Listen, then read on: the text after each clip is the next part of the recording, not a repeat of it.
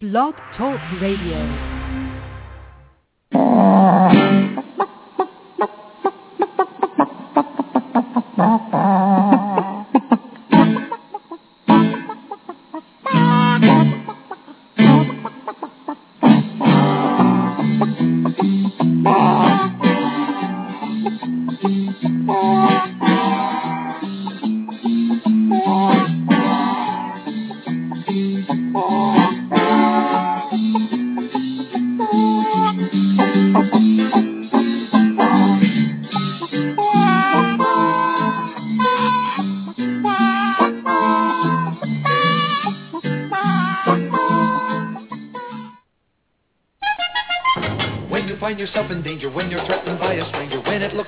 Take a licking.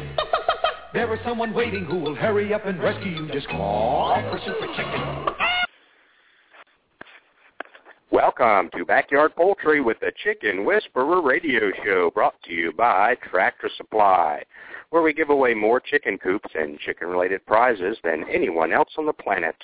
We are often imitated, but never duplicated. My name is Andy Schneider, but most know me as the Chicken Whisperer, author of The Chicken Whisperer's Guide to Keeping Chickens, National Spokesperson for the USDA Biosecurity for Birds program, and editor-in-chief of Chicken Whisperer magazine. Today is Monday, August 11th, and I would like to thank all of you for tuning in this afternoon on Blog Talk Radio. This is a live radio show that is broadcast around the world. This radio show is all about keeping backyard poultry, show poultry, and living a self-sufficient lifestyle. Each week, I welcome experts in their field to share their knowledge about different topics, including backyard poultry, show poultry, heritage poultry, gardening, cooking, and living a self-sufficient lifestyle. Be sure to visit my website, chickenwhisperer.com, where you can follow us on Twitter, become a fan on Facebook, and sign up for the absolutely free digital edition of Chicken Whisperer magazine. Once again, I would like to thank all of you for tuning in to Backyard Poultry with the Chicken Whisperer, brought to you by Tractor Supply. Are you in the market for a new chicken coop? Want one that will outlast all the others? Then check out Urban Coop Company. All of their coops are made from 100% appearance-grade Western red cedar with galvanized hardware and advanced all-weather joinery right here in the USA. Compared to other coops, Urban Coop Company coops will last longer and look better doing it. They're designed to be both beautiful and functional. In fact, they have earned the Chicken Whisperer seal of approval and are Chicken Whisperer approved. I invite you to browse their website to learn more about the many features of their coops and check out their integrated coop accessories that will make your life easier. Urban Coop Company is a family-owned business located in Dripping Springs, Texas, USA. They are passionate about building great coops because they know you're passionate about your backyard chickens. Visit them online at urbancoopcompany.com. That's urbancoopcompany.com. When you need an incubator, think Brentsy, the incubation specialist. Brentsy has been a world-leading manufacturer of incubators for over 30 years. Incubators from 7 to 380 eggs with high-quality electronic and digital controls, including precise humidity control and programmable egg turning, all at surprisingly affordable prices. Visit them online at Brentsy.com. Brentsy spelled B-R-I-N-S-E-A. That's Brentsy.com or call 1-888-667-7009. Enter the coupon code WHISPER at checkout and save 10% on their incubators, brooders, egg candlers, and other incubation accessories. When you need an incubator, think Brentsy. Technology you can trust.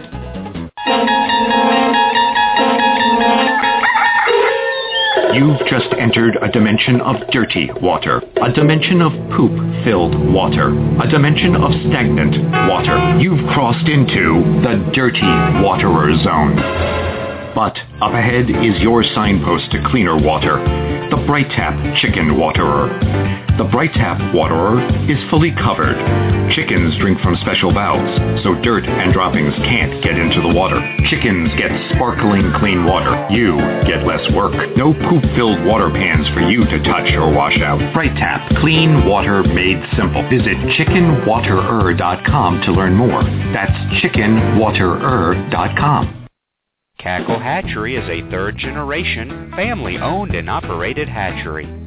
They offer over 193 varieties of poultry shipped directly from their facility in Missouri.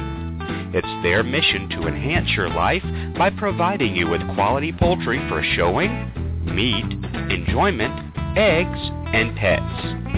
They specialize in hatching purebred poultry and shipping day-old chicks right to your local post office since 1936. 4-H and FFA youth poultry clubs get a 10% discount.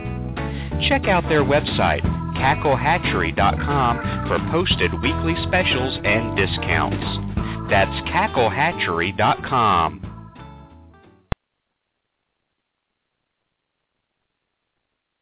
Hi, I'm country music artist Nathan Osmond, and you're listening to Backyard Poultry with the Chicken Whisperer. And the mighty bird against prejudice continues his fight for law and order. So when you hear that cry in the sky, you'll know it's Super Chicken. Alrighty, thank you very much for staying with us today on Backyard Poultry with the Chicken Whisperer. I want to send a shout-out to all of our listeners, everybody that's listening live today. Thank you very much for taking time out of your busy day to come learn more about your backyard poultry. All the archive listeners, there's thousands of you. Thank you so much for tuning in 24/7, 7 days a week. 24/7 on iTunes.com, podcast.com, Zoom.com, and the others that are out there. I want to send a shout-out to the homeschoolers that tune in and incorporate the show with their daily curriculum. Thank you very much. School is in session. We hope you're having a good beginning of the year, and all the over-the-road truck drivers we hear from. Keep it on the road, get that freight delivered, and thank you for tuning in when you can on your, iPhones and listening to iTunes and downloading it and listening to it, so we appreciate that. And all the feeds and seeds across the country that stream this radio show live to your listeners. We thank you. To your customers, thank you very much, and we hope business is booming. So we got a great show lined up for you today. It's Monday. We've got Peter Brown, the chicken doctor. He's going to be here talking all about mosquito control and mosquito control. And great topic. It is the season. We were outside, and yesterday I was doing some final things on the RV before we head off on our book tour. And let me tell you, of course, we're in South Georgia, so the gnats were incredibly annoying. But the skeeters are out, too. And, did you know a lot of cities around the country have their own little flock of chickens, and they keep them out, and they test their blood on a regular basis to look for a West Nile virus, because the mosquitoes bite the chickens, and then the chickens get the West Nile, and then they can check to see what population of their mosquitoes, have the West Nile, if it's in their area. Very interesting. So, yes, and down in Florida, Christmas chicks in Florida, I know that a lot of times you'll see the trucks going through the neighborhoods with the nozzle on the back, spraying the communities for skeeters. So, but anyway, so mosquito control in and around the coop is today's topic with Peter Brown, also known as the Chicken Doctor, founder of First State Vet Supply. I just got off the horn with Tractor Supply. We're making one change to the tour. I didn't catch this, just like last year, this year, earlier event, we didn't catch that we had an event on Mother's Day. But you know what? People brought their moms out to learn about backyard poultry. We had a very good crowd on Mother's Day. I can't remember which city we were in, but we had a good crowd even on Mother's Day when we had the event. So maybe this year, this fall, if you will, Labor Day, we'll have a good event while we're on the road. We're leaving a week from today. Yep, we will be leaving 1 week from today. We'll be heading up to Atlanta for the Tuesday, August 19th National Webinar with CDC and USDA. I'll be one of the hosts for that webinar. It is absolutely free. You can visit our website, our Facebook page, facebook.com/The Chicken Whisperer, to see how you can register for it absolutely free after the show today, or maybe even during the show. I'll be posting about how space is limited and you need to get that done. If you want to register, it's absolutely free to watch that webinar on your computer in the comfort of your own home. This is next Tuesday, the 19th, at 2 p.m. Eastern time. And we'll have that on Tuesday, and then Wednesday morning we're heading out for Virginia, and we'll have events all the way from Virginia all the way to Maine. Looking forward to it. But we did schedule one for Labor Day, so they close at 6, apparently.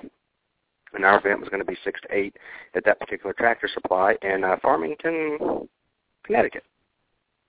But we're just going to move it up and do a 4 to 6 instead of 6 to 8, so no worries there.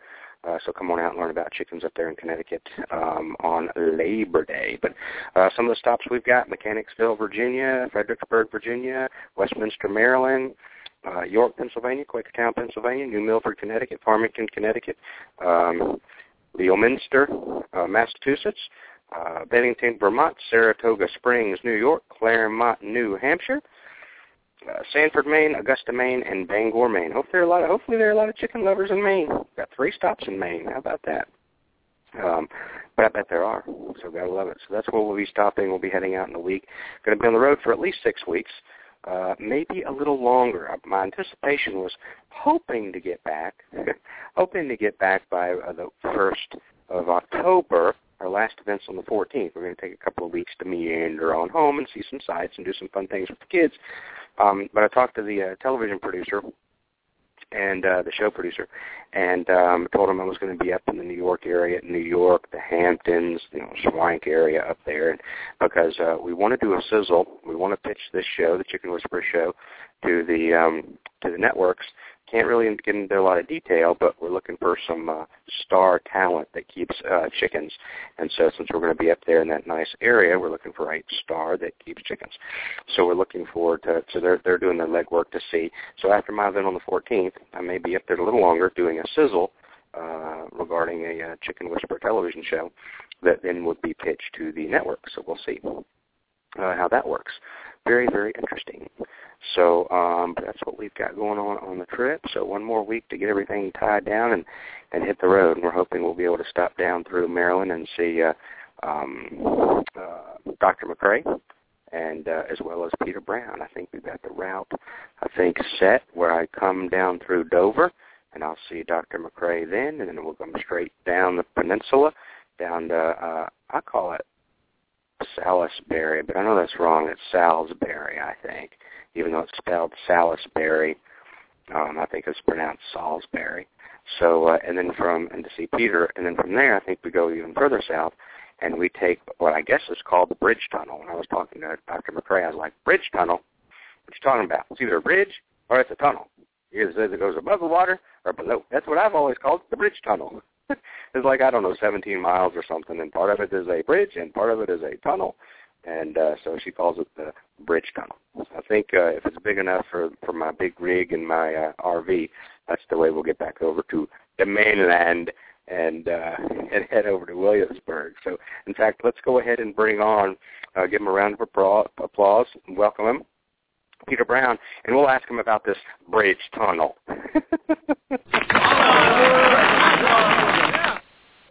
All righty, Peter, what's it called? Is it a bridge? Is it a tunnel? Is it called the Bridge Tunnel? And is it big enough to house and let me take it with my big truck and RV? Yeah, you'll look like a pimple on a gnat's butt with yours on there. Trust me. Okay, good. In all seriousness, it's could be considered, and I'm sure there are other things around that are equally as great, maybe, but potentially the 8th wonder of the world. Really? Yeah, it's approximately 17 miles long. It's called the Chesapeake Bay Bridge Tunnel. Okay. That's what it's called, and you'll go out over a causeway, not all that far above the water, and they've got 2 separate roadways now, except when you get to the tunnels. The tunnels are two-way traffic within the tunnels. There's talk about building separate ones to do that, but no, in actuality, it accommodates all kinds of big trucks and cars and whatever. I don't remember. I haven't been down that way in a bit. I don't remember what the actual toll is. But you, with that rig you got, you know, bring your pocketbook because it's going to probably cost you a fair amount. But it's worth to me, it's worth the trip if you've never been over something like that. But you're going to go out over the water, and then you're going to come to a tunnel. You're going to go down under the water, then you can come back up and go out across the water again on the causeway some more. And then you're going to come to another tunnel. You're going to go back under the water again. And you're really technically not right at the very mouth of the Chesapeake Bay, but you are, you know, pretty close.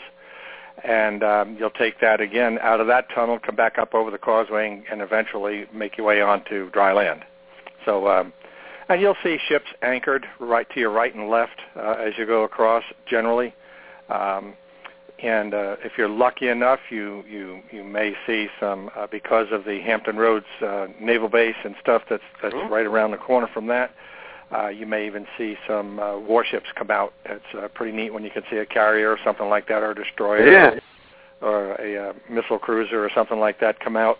But even a cargo ship's pretty cool. And out in the middle, there is a restaurant on one of the tunnel islands there, so you can stop and park your vehicle, go in, have lunch, and whatever, and you can sit there and look out the windows and look out into the Chesapeake Bay, watch the people fishing from the fishing pier, that whole thing, then get back out on the highway again and get going. So, yeah, it's pretty cool. So my question is, well, if they're already building this long bridge, is it because they would rather have the ships go over the tunnel, or because they didn't want to have a drawbridge or a bridge large enough for the boats to pass under? What was it? Because you would think I'll tell you, it's real simple. It used to be a ferry. Back in the day, I was stationed down that way. I was in Naval Air Station. My first assignment after I got back out into from boot camp and schooling was at the Naval Air Station, Virginia Beach, Oceana, Virginia Beach. And so I'm very familiar, you know, with the area there. And right at the time I was arriving, the ferry service had stopped and the Bay Bridge Tunnel had opened.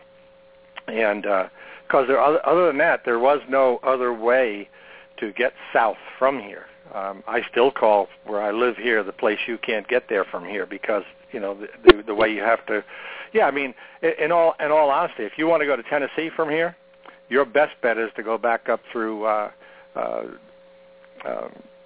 right on the outskirts of Washington, catch the Beltway south on 95 and go that way. It's actually quicker because I've done it both ways. And what looks good on the map and the GPS isn't necessarily so. And you know, you'll take every backwater washed out road that there is to get from certain places down there over. There are no roads that really go out of here other than down that way, and then if you want to get to, and you can look this up on your map as you're mapping out your route. Once you get out of there, you're going to want to pick up eventually 58 and go across to Emporia, Virginia, and pick up 95 to go south. So if you look at it, you're right on the ocean, really, when you come down. If you come down 13 from where Brigid lives up around Dover, I live about less than an hour south of where she is, and right where I live, you are technically less than 20 miles from the Atlantic Ocean. Okay, and so you're technically when you're on 13, you're really hugging the coast. But it's a pretty ride down that way. A lot of little jerkwater towns as you go south of here, and 55 mile down to 45 and that kind of stuff, 40 miles an hour, and then back out of town up to 55, and then 8 more miles back down to 45. And one thing I'll caution you about when you travel down this Route 13 down here, when the sign says 45, they're not talking about 47.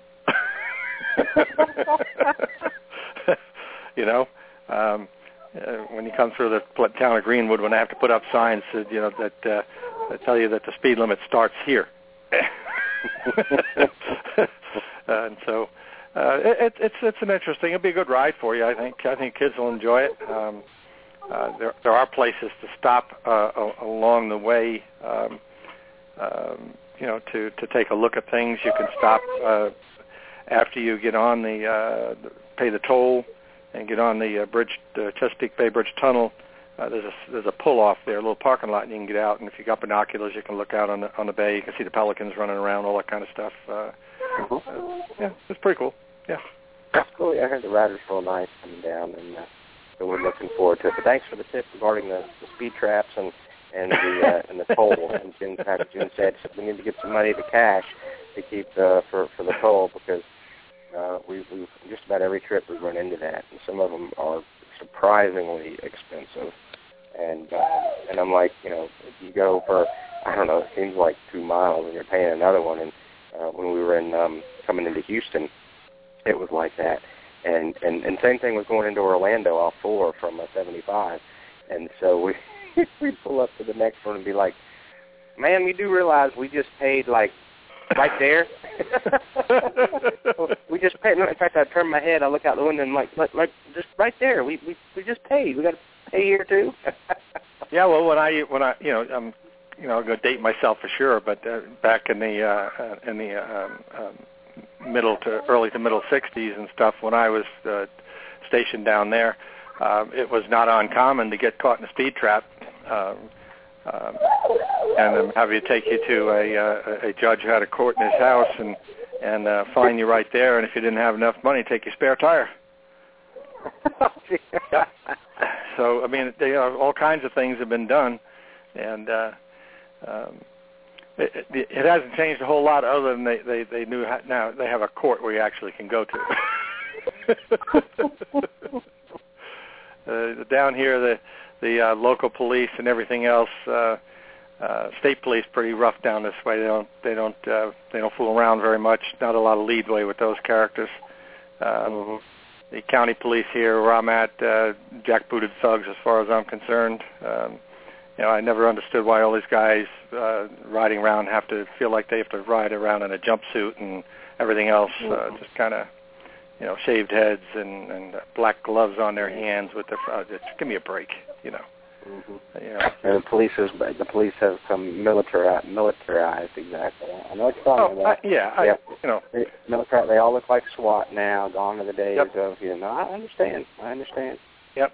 And the black cars and the black outfits and the gloves and the mirrored sunglasses and intimidation.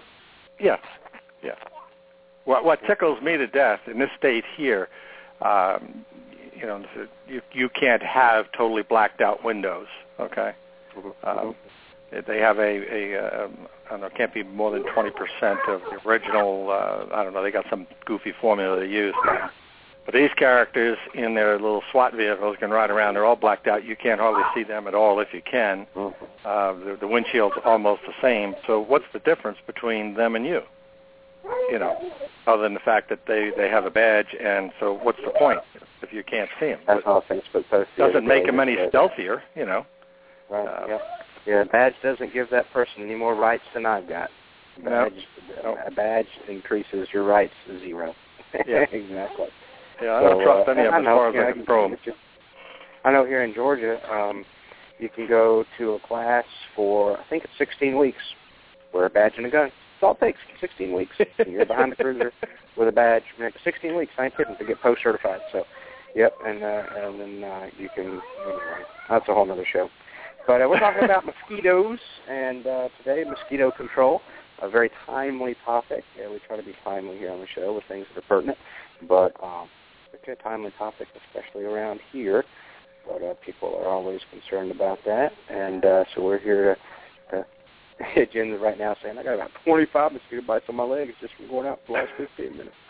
So, and I mentioned my legs actually as we speak too. So, but so yeah, we're here to learn from your expertise. We're ready to take some notes. I'll turn it over to you, my friend. Okay. I brought this subject up again. We've done it before, but I wanted to bring it back to the forefront because it is an important vector or method for diseases to spread, for poultry and humans. But it seems to me every time I turn around in some of the literature that I read, we're seeing more and more outbreaks of human diseases, that are brought on by mosquitoes, and they are a formidable foe, not to be taken lightly. For instance, the World Health Organization estimates that there are 1 million people, at least 1 million people every year killed by diseases carried by mosquitoes, predominantly malaria, but still in all, that's an awful lot of people. And, maybe it's nature's way of keeping the population in balance. I don't know. A lot of people have a lot of theories on a lot of different things. But they've been around since time began, and they are a formidable foe. They have no purpose in life other than to reproduce and keep their species going. They don't really contribute to society in any way, shape, or form other than to be a confounding nuisance and spread disease from one place to another. Technically, a mosquito could care less about you as an individual. They are more interested in piercing your skin and sucking your blood, and in the process of that will leave behind, if they are carrying such a disease organism, that could certainly compromise your life and in some cases take your life. So a lot of these diseases, some of them are not fatal, but some of them are. Malaria left unchecked and misdiagnosed certainly will kill a person. A lot of the malaria drugs that have been out there over the years no longer work or work very poorly. So I think it would be wise for people to take a step back and look at this situation. Whether you believe in global warming, climate change, whatever, I'm a believer in nothing stays the same, and you can call it what you want. I remember growing up, we had snowstorms used to snow us in, that you'd have to dig your way out, take you a week. And, over the years, those snowstorms dissipated. In lots of years, you were lucky if you got a dusting or an inch or two. And now back in the area where I grew up, they're back to those hellacious storms again. So nothing changes. If you stand around long enough, the winds of change will change things, sometimes for the better, sometimes for the worse. But looking at this thing here, you don't always hear about it because if it isn't killing people outright, left and right, but there are active cases of dengue fever, which is a virus spread by mosquitoes. And one of the hotbeds of it right now, or as of late last year, 2013, was Miami-Dade County, right around there, down there in Florida, and down in southeast Texas.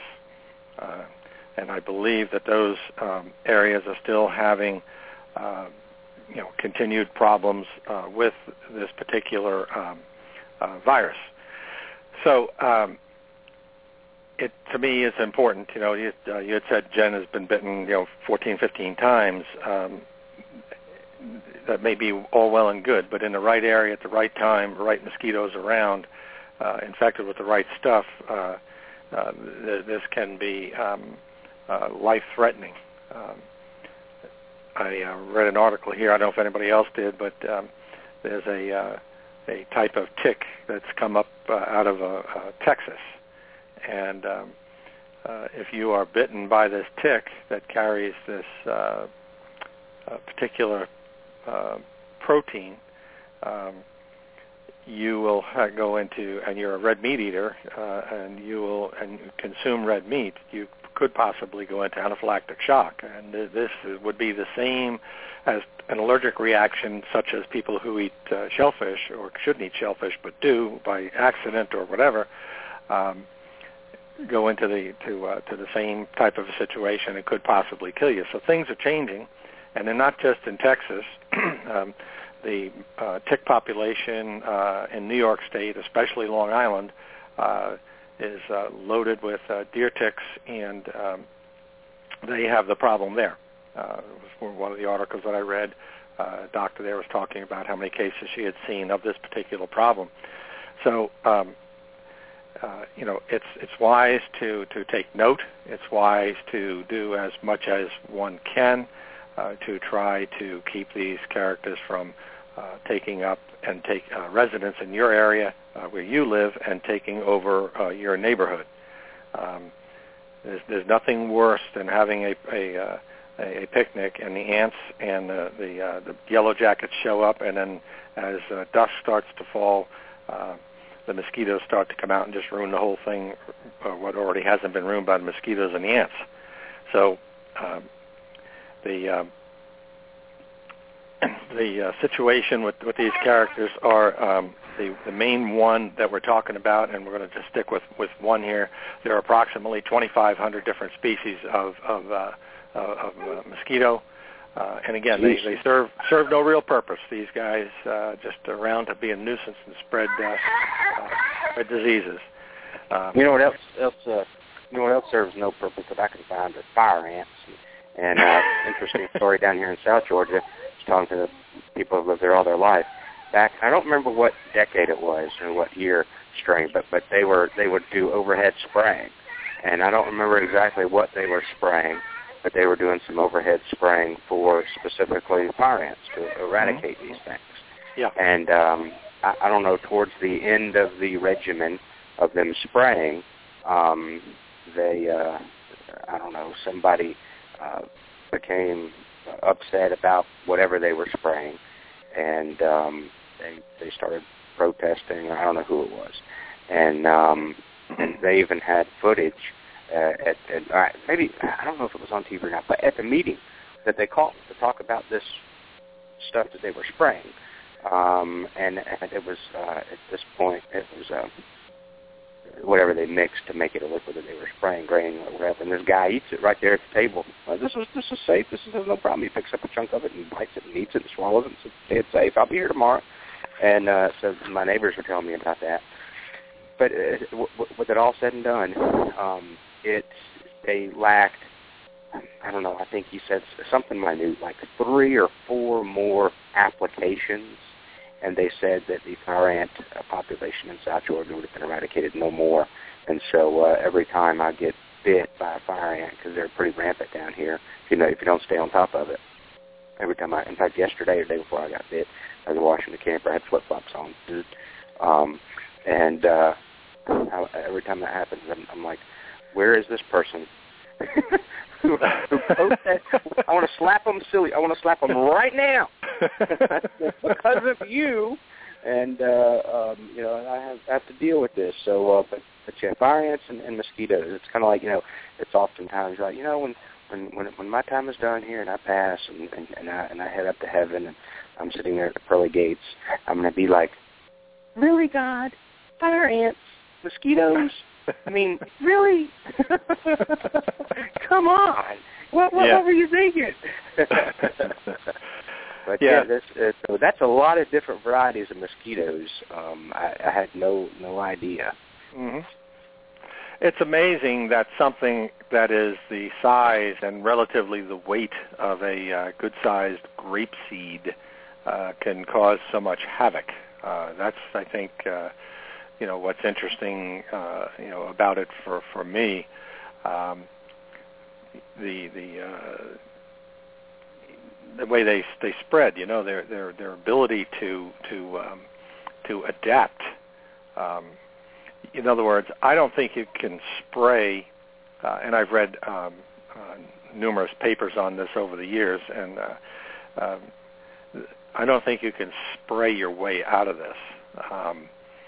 Certainly you can gain some control, but they seem to be very hardy, especially this particular one that spreads the dengue fever, the West Nile, and I don't know if you've heard about the new one that's out there, chikungunya. Have you heard of that one? That's a new one. That's a new virus that's coming up from the Florida, from Cuba and Florida. I think that's the one. Yeah, I saw something about it, and it's been detected in Florida. Is that what you're talking about? Yeah, I think I think the last thing that I saw was that it was one of those coastal islands down there off Florida. I can't remember the name of it, but at any rate, and this thing is supposed to be really nasty. There's no, evidently the pain that it inflicts is, I've read it as being described as bone-breaking. Feel like every bone in your body is being broken at the same time. So it's evidently quite painful. But again, this is spread by mosquitoes. And this particular one, the Aedes aegypti, that's spelled A-E-D-E-S, A-E-G-Y-P-T-I. It's a very hardy species of mosquito that is able to adapt to the conditions at hand. For instance, with most mosquitoes, we've been taught that, they will lay their eggs in the water and everything else. These guys will lay their eggs in a container, and humans are their best friend because humans do this for whatever reason. We leave things outside all the time, and when it rains, we end up with these buckets, pails, whatever, that have some water in them. It doesn't have to be a lot. But they don't lay their eggs necessarily in the water. They lay it at the very edge of that water.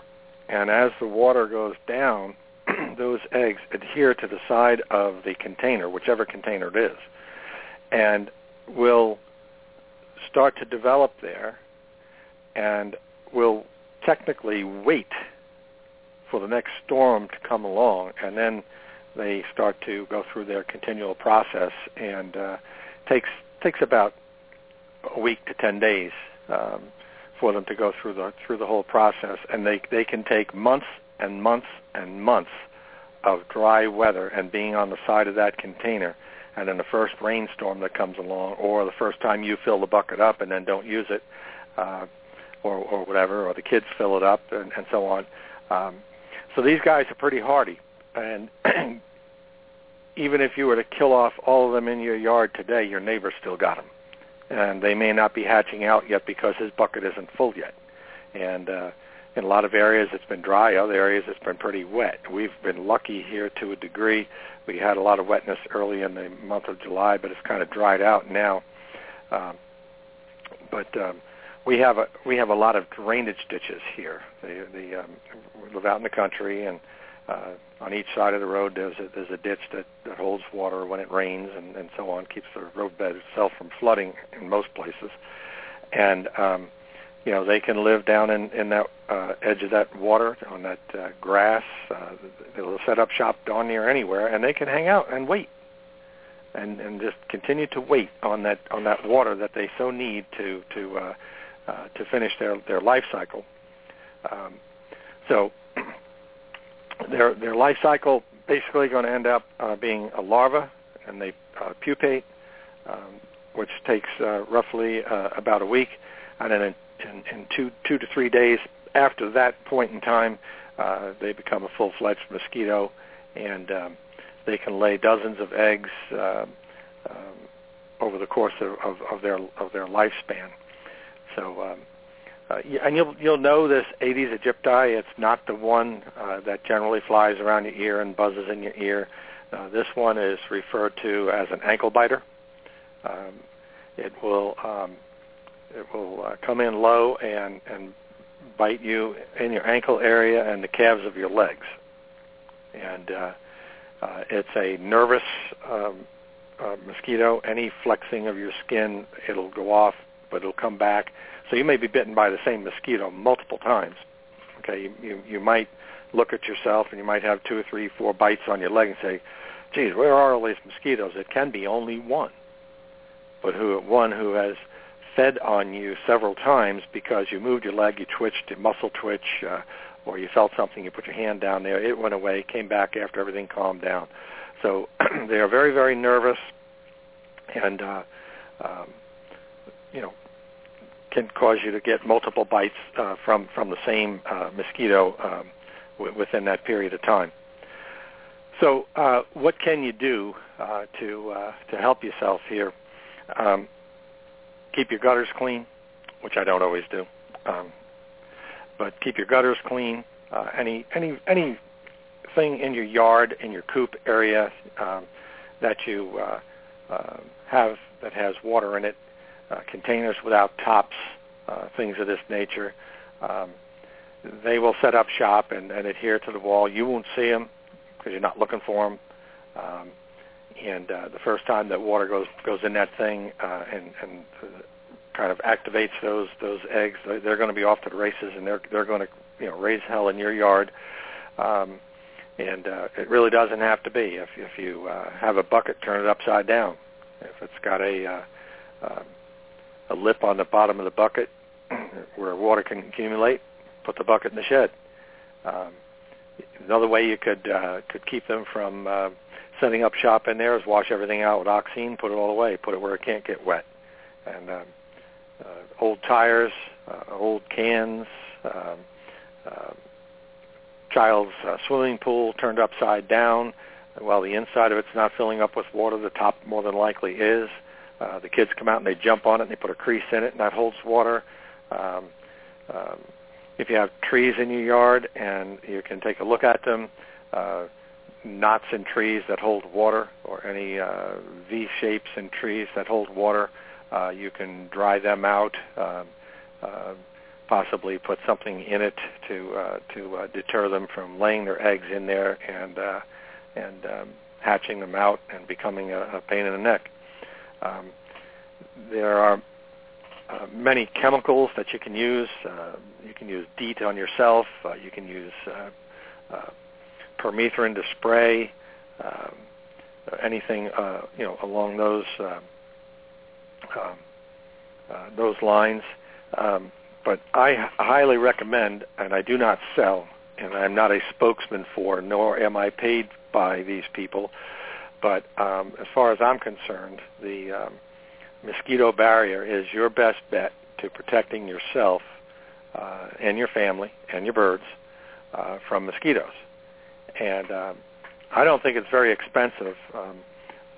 Last time I saw their product available, I think you could buy it for about $30, and I don't know if they had $6 or $7 shipping and handling or whatever on a 1-quart bottle. This product, the 1 quart, I remember, because I used to sell it years ago. Terrific product. We do use it here. I buy it directly from the company out in California. But 1 quart will cover an acre and a quarter. And, for $30, that's pretty cheap. I don't think you'll spray an acre and a quarter with permethrin or anything else. And this isn't going to do any damage. This is all natural. You can put it on as many times as is needed. The company has a real good website loaded with all kinds of information. I do remember that they were recommending mixing it with some canola oil besides water to put a sheen on top of standing water that you may not have any control over. And the garlic, when it gets on top of the eggs, it'll smother them and they won't hatch. So there's a lot of things you can do to mitigate this problem, even if your neighbor doesn't do it. We don't care if your neighbor does it. It'd be better if your neighbor did it, okay? But maybe your neighbor's not an outside guy, doesn't really care. He never goes out, kind of like me. I don't really hang out outside too much, especially when a mosquito's biting. And but try to keep everything around here picked up and so on. And our mosquito population here, at least on this property, is not all that bad. We haven't really had to even use the mosquito barrier this year yet. But, it's not over with. The season will run right through, right up to almost winter. Any warm day, we'll bring them out of hibernation, and they'll start coming out looking for that blood meal. So there's a lot of things you can do, whether your neighbor does it or not, doesn't matter.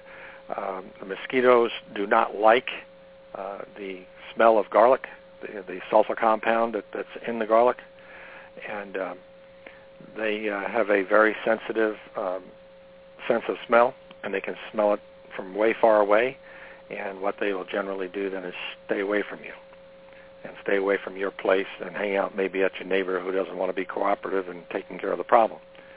But So you may not be able to smell the garlic, but the mosquito's sense of smell is about 10,000 times more sensitive than yours. So this would be a good opportunity to get this all under control. There are, like I said, active outbreaks of dengue fever in this country. And I have heard of some cases of malaria, even though it's not considered at this point in time a threat here. But, again, whether you believe in global warming or you believe in climate change, really doesn't matter at the end of the day. Things change, and these different species of mosquitoes are going to migrate with these diseases to places where they have never been before.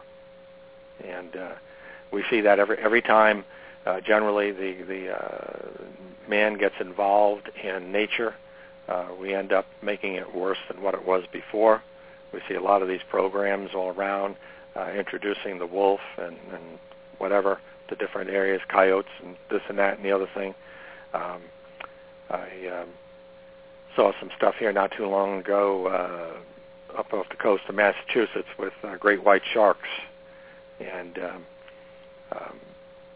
the theory is that they're coming more and more up that way because there's more food now. There's a particular type of seal up that way that was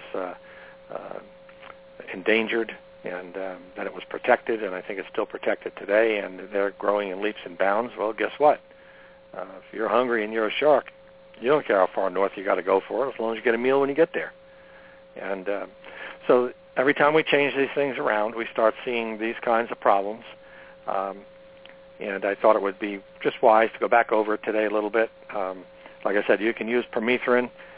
There are other, I've seen them around. I don't even know what's in them. I haven't bothered to because I don't have any use for them. But there are these little wafers you can throw them into standing water. They're supposed to be all natural too,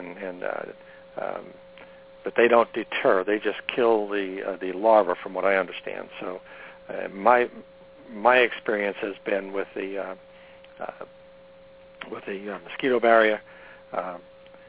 It's going to do a lot better job, in my opinion, for a very small price, and it's all natural, not going to bother anything. Neighbor's not going to get mad at you for spraying some sort of chemical that might be detrimental to him. You might not like the smell in the beginning, but other than that, it's not going to be a big deal. Andy, did you want to take a quick break? I wanted to talk about fowl pox for just a moment. Yeah, that'll be fine, no problem. I'll get over here to the switchboard and we'll take a short break. Very interesting information. And I was saying in the chat room that the largest mosquitoes we've ever seen, of course, being on the road, and even in Georgia and South Georgia, where there were some mosquitoes out. Oh my gosh, they were so big. And Louisiana and Texas on this last road trip back in the spring. I was like, good heavens, gather the kids. They're going to be carried off. And they're more than likely a bigger species known as the tiger mosquito, very aggressive. Okay, and they are the ones that'll fly in your face and be around and everything else. And they do something odd. They come in and they breed with receptive females, okay, of different species, which is kind of odd. And those females will then become sterile, even if they're bred by males from their own species. So it's kind of an interesting thing, and that makes them move into the area and become, the big deal in the neighborhood, and taken out kind of like war is. War in the old days, in the Scottish wars and stuff, it was conquer and take all, and so this is kind of like the same thing, only in nature. So I thought that was kind of interesting. But that's probably the one you're seeing, and they're very aggressive, the tiger mosquito.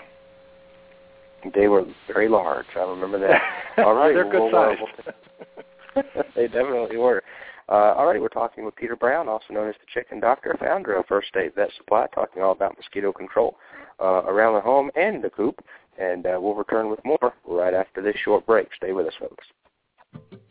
Hey, it's the Chicken Whisperer. If you're in the market for a new incubator, then look no further than GQF. They have a great selection of tabletop and cabinet-style incubators at prices you can afford. I love my GQF Genesis Model 1588. It has a large picture window and an automatic thermostat, which makes for a better hatch every time. Go pick out your new incubator at gqfradio.com. That's gqfradio.com.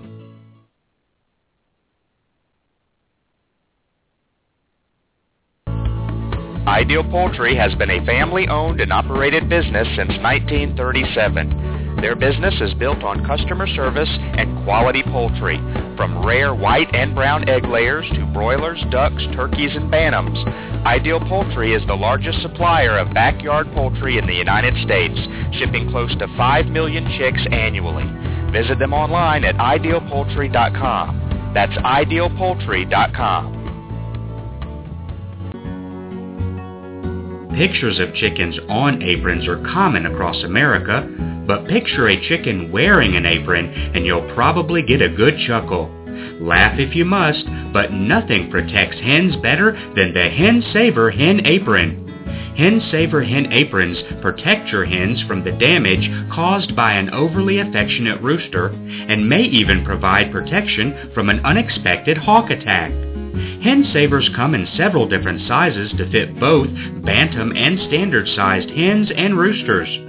Colors include camo, denim, navy, brown, khaki or black, and soon pink. Crazy K Farm is expanding its already colorful Hen Saver collection to include the color pink.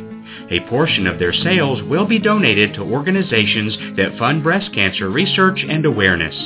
Order your Hen Saver aprons today at hensaver.com. That's hensaver.com.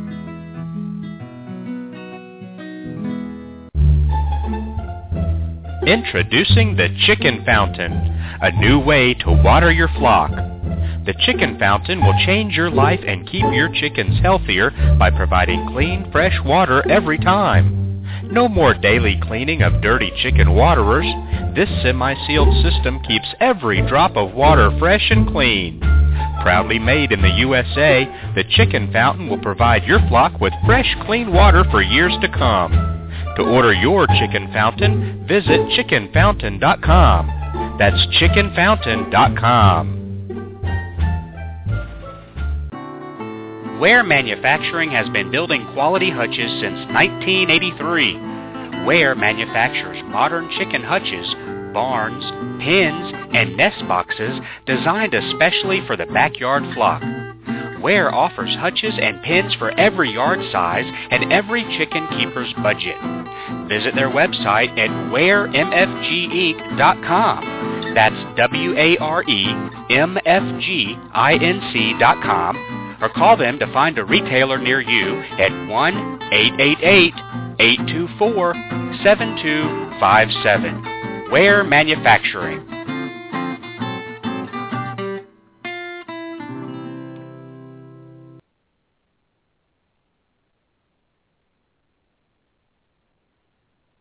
Hey, it's the Chicken Whisperer, here to tell you that if you have backyard poultry, nothing is more important than making sure your feathered friends are safe from infectious poultry diseases. Learn the simple steps to keep your birds healthy by visiting this website, healthybirds.aphis.usda.gov. That's healthybirds.aphis.usda.gov. A message from the USDA. Alrighty, thank you very much for staying with us today on Backyard Poultry with the Chicken Whisperer. Our guest today, Peter Brown, also known as the Chicken Doctor, joins us every Monday. Today we're talking about mosquito control in and around the home and coop.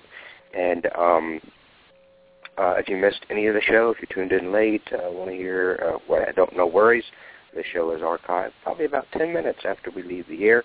It will be archived forever for your listening pleasure. We're approaching 950 educational episodes for 6 years of broadcasting. So you can go back and listen to something 4 years ago if you want to, and get educated about keeping your backyard chickens happy and healthy. I got to vent for a second.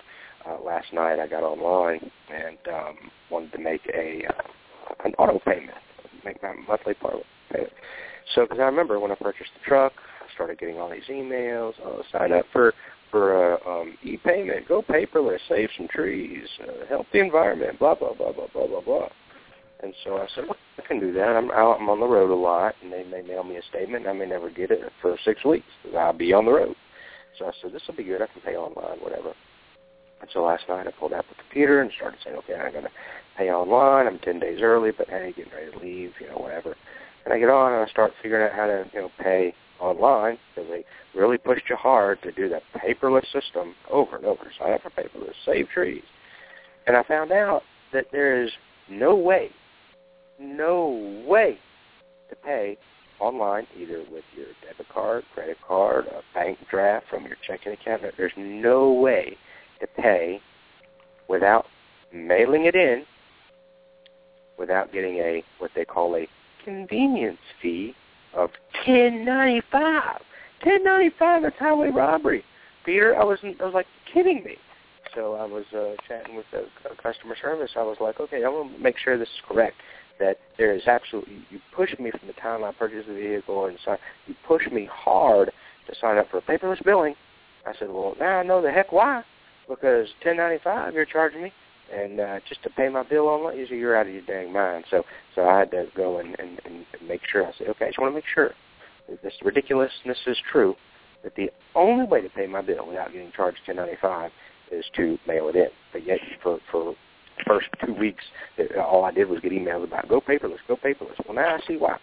So sign me off of that junk and just start mailing me a bill every month. And so I was really hot under the collar. Then last night when I tried to call them, it specifically said on their website, customer service open Sundays till 9 p.m. Central. Okay, so I started calling them about 8:30 Central time, and I got the office is now closed. So I had to address that. Say, okay, so tell me this, y'all like just lying to people? Because on your website it clearly states you're open until 9 p.m. And I know our hours are only until 7 p.m. Well, I guess you better fix your website now.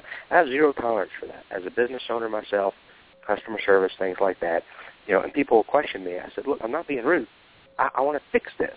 It drives me nuts. I said, so let's fix this problem so it happens to nobody else, whether I'm at a restaurant or wherever the heck I am. I'm like, look, I'm not being rude, but we need to fix this in the bud right now so it doesn't happen. We were at a restaurant about 2 weeks ago, and Jen specifically asked the waitress, does your sweet potato casserole have nuts in it? No, ma'am. Okay, so she got it. Guess what? It had nuts in it.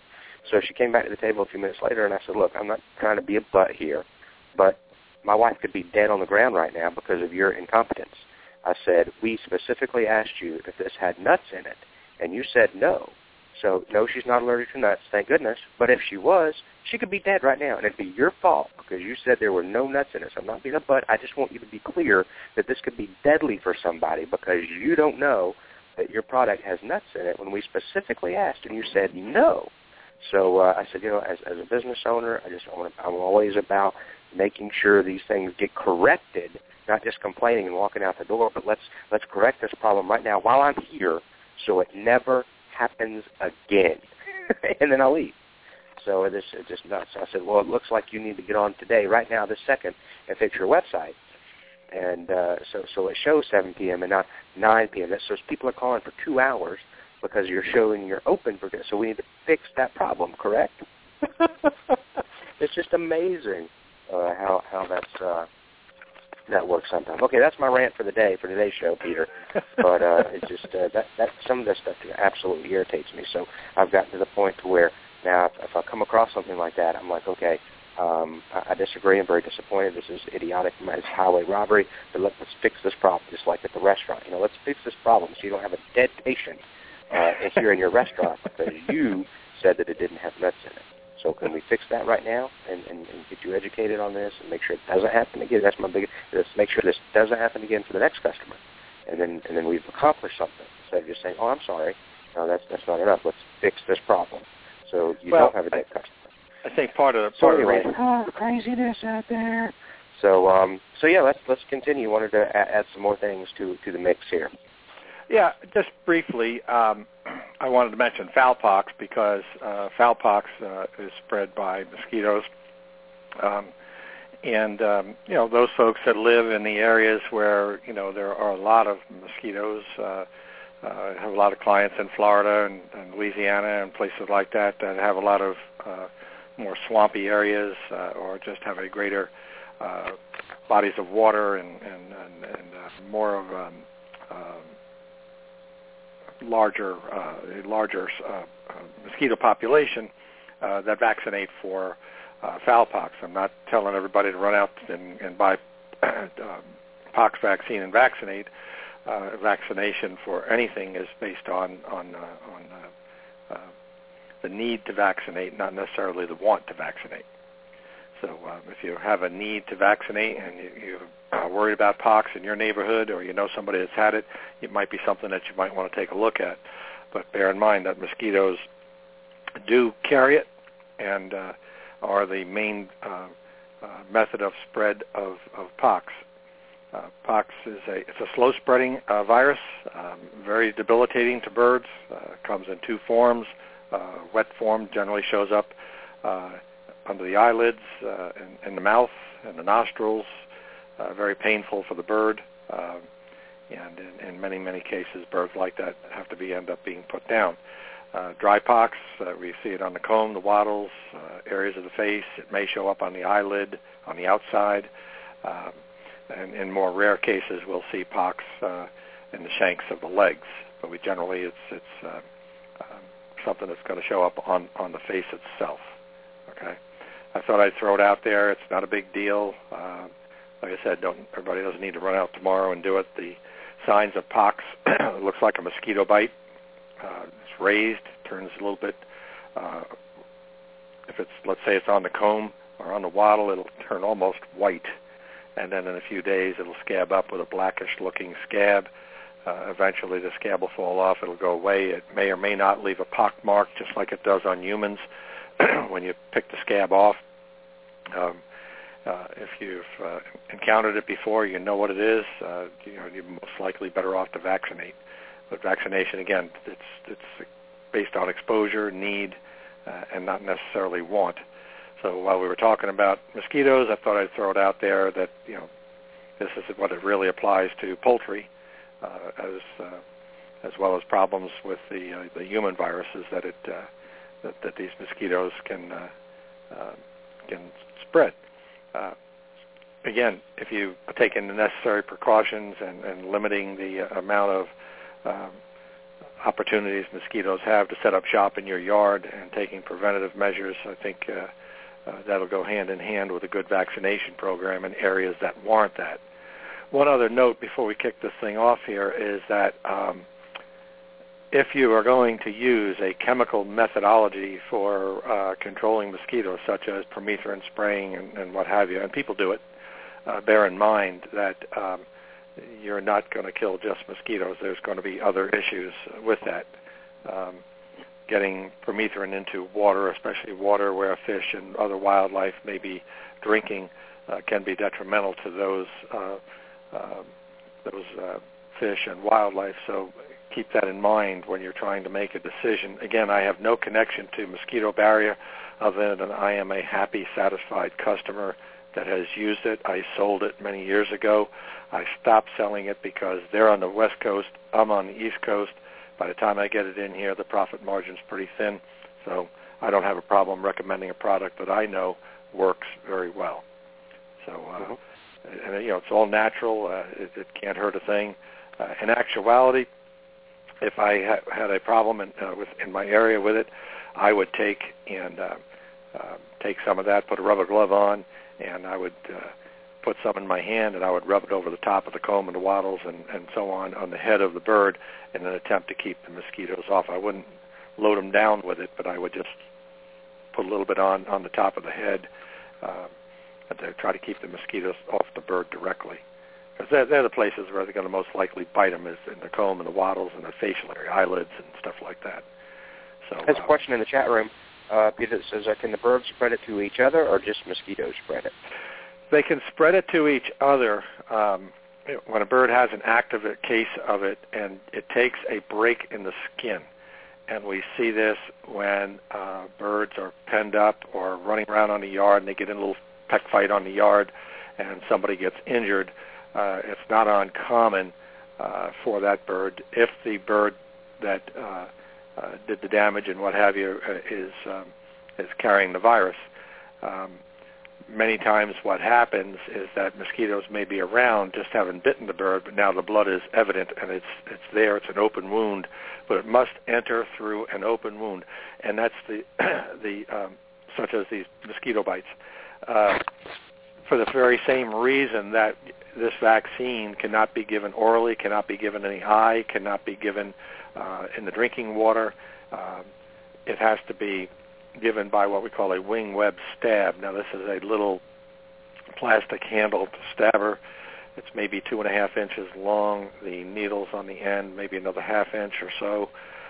There's 2 plated needles on the ends that have an indentation on one side of each needle, and as you dip that into the vaccine bottle after the vaccine has been mixed, those 2 little indentations will hold your perfect dose. And then you'll take that stabber and you'll pull some feathers from the underside of what we call the wing web. That's a little triangular piece on the trailing edge of the wing under it. It's usually got downy feathers in it or light feathers. You'll pull out some equal to the size of a nickel, and you'll take that stabber, and in one fell swoop, you'll push it up through that tissue, skin rather, no tissue, just the skin, until the plastic piece bottoms out on the skin. You pull it back out, and you're done. Do not do your bird a disservice if you do this by holding the stabber there and trying to gently push it through the skin. That is very painful, and your bird will let you know it. When you do it real quick, they'll squawk once, and that's the end of it. But if you try to push it through, they're going to flap their wings and let you know that you're really hurting them. So it's got to be a real quick thing. It's just and all they'll really feel is a real like a pinprick. But you do it the other way around, and it is painful, and because it can take a little bit for that to go through. So, and bear in mind, if you're using those little stabbers, those suckers are sharp. If you stick yourself in the finger, you'll know you've been stuck. So just be careful with them. But sounds like a personal experience there. Oh yeah, I've done it a couple of times. Yep, time or two. But you after you do it the first time, you'll become a little bit more astute.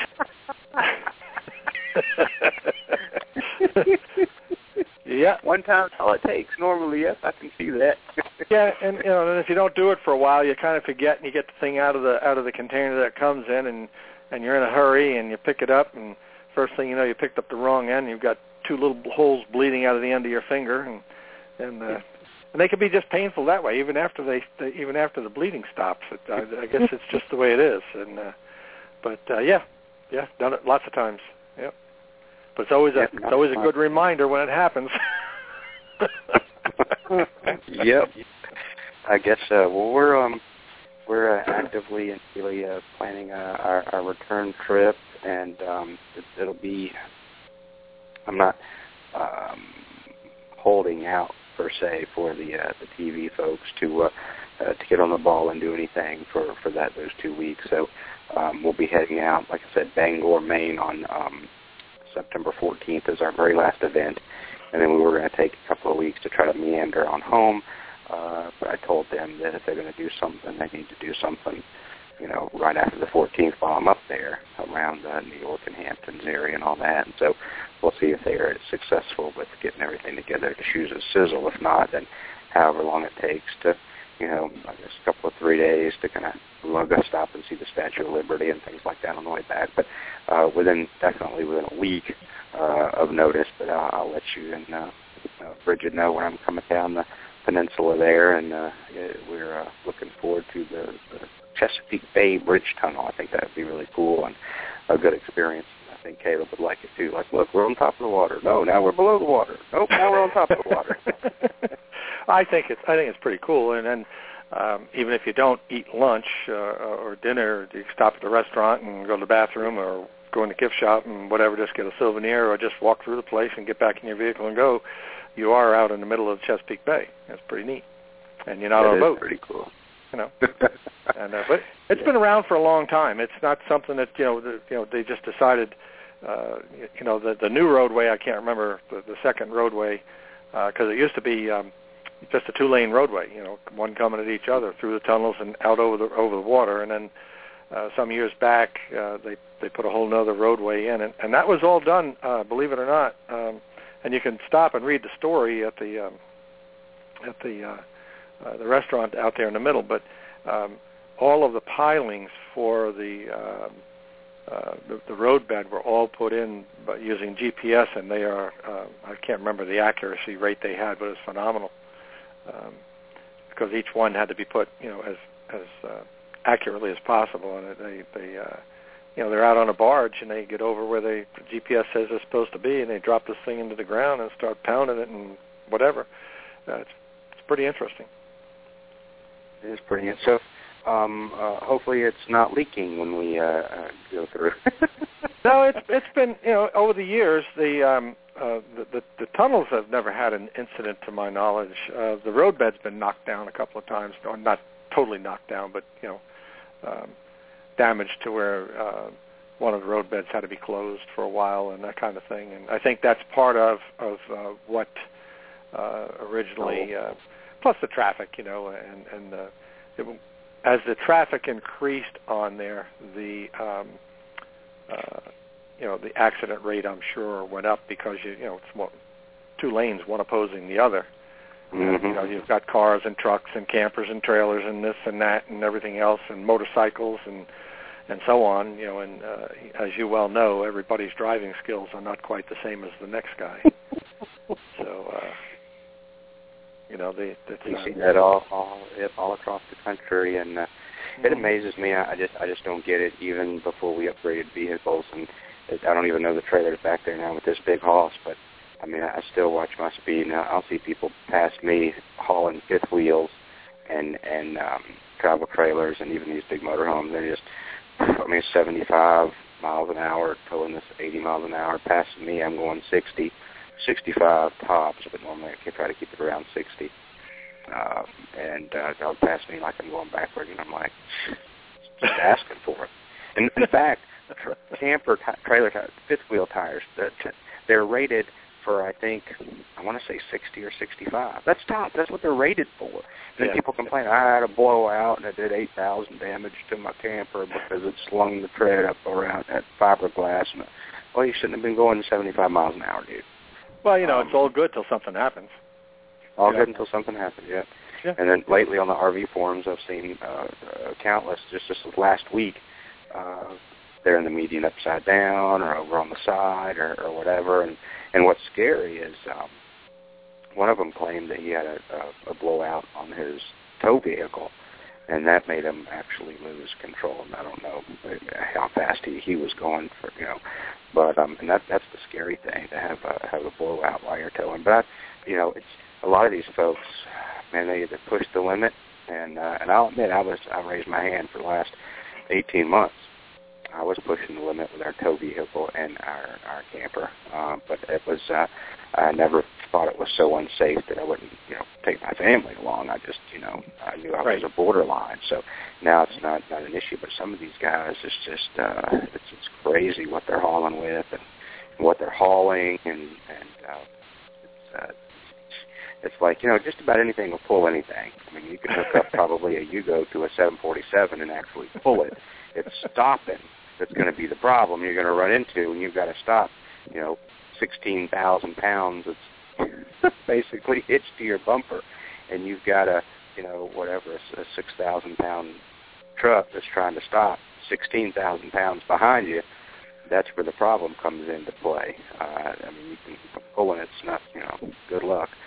That's crazy, but I'm looking forward to getting up there and seeing you and Dr. McCrea and coming down. Sounds like a real scenic ride, and we're looking forward to it. But like I said, I'll get with you at least a week before when it looks like we'll be coming down in that area, and I'll be looking forward to seeing you. So thanks for coming on today. Great topic, great timely topic. Sure. I got to go outside and finish. Got 7 days to get everything on my list ready to be on the road for 6 weeks. So I'm sure I'll have the mosquito bites to show for it when I come back in this evening. So.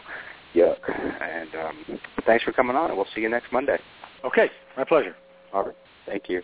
All right, that's Peter Brown, also known as the Chicken Doctor. Hey, visit him online at firststatevetsupply.com. They don't have it, you don't need it. I'm telling you, firststatevetsupply.com. And I appreciate you tuning in.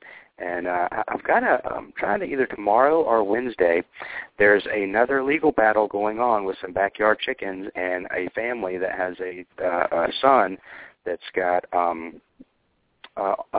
is it? Hang on, let me think of it. And their son has, oh my goodness. And there was one in Florida, and the case where they had, it wasn't Asperger's, it wasn't Tourette's, oh my goodness. Anyway, and so they have the chickens to help the boy and his development skills and things like that. Autism, that's what it is. Thank you, Christmas Chick, in the chat room. And so there's another battle going on right now. I'm not sure where, but I heard from JJ's parents who were on the show, and they were going through their legal battle in Florida about that and the autism, and they were wanting to take the chickens, and they ended up getting an attorney and went through the Disability Rights Act and things like that, and so they obviously got to keep their chickens. So they may be on the radio tomorrow or Wednesday. I'm just waiting to hear back from them. So I will keep you up to date on our Facebook page. But until then, this Thursday, it looks like we've got Richard Freudenberger, publisher of Back Home Magazine, that's going to be here. And that'll be this Thursday. So I'll keep just check us on Facebook, and I'll let you know what shows this week or what they're going to be all about. And appreciate you tuning in today, and we'll talk to you later in the week. Visit us online, chickenwhisperer.com. Sign up for Chicken Whisperer Magazine. The digital edition is free. Sign up today. All righty, thanks for tuning in. God bless everybody.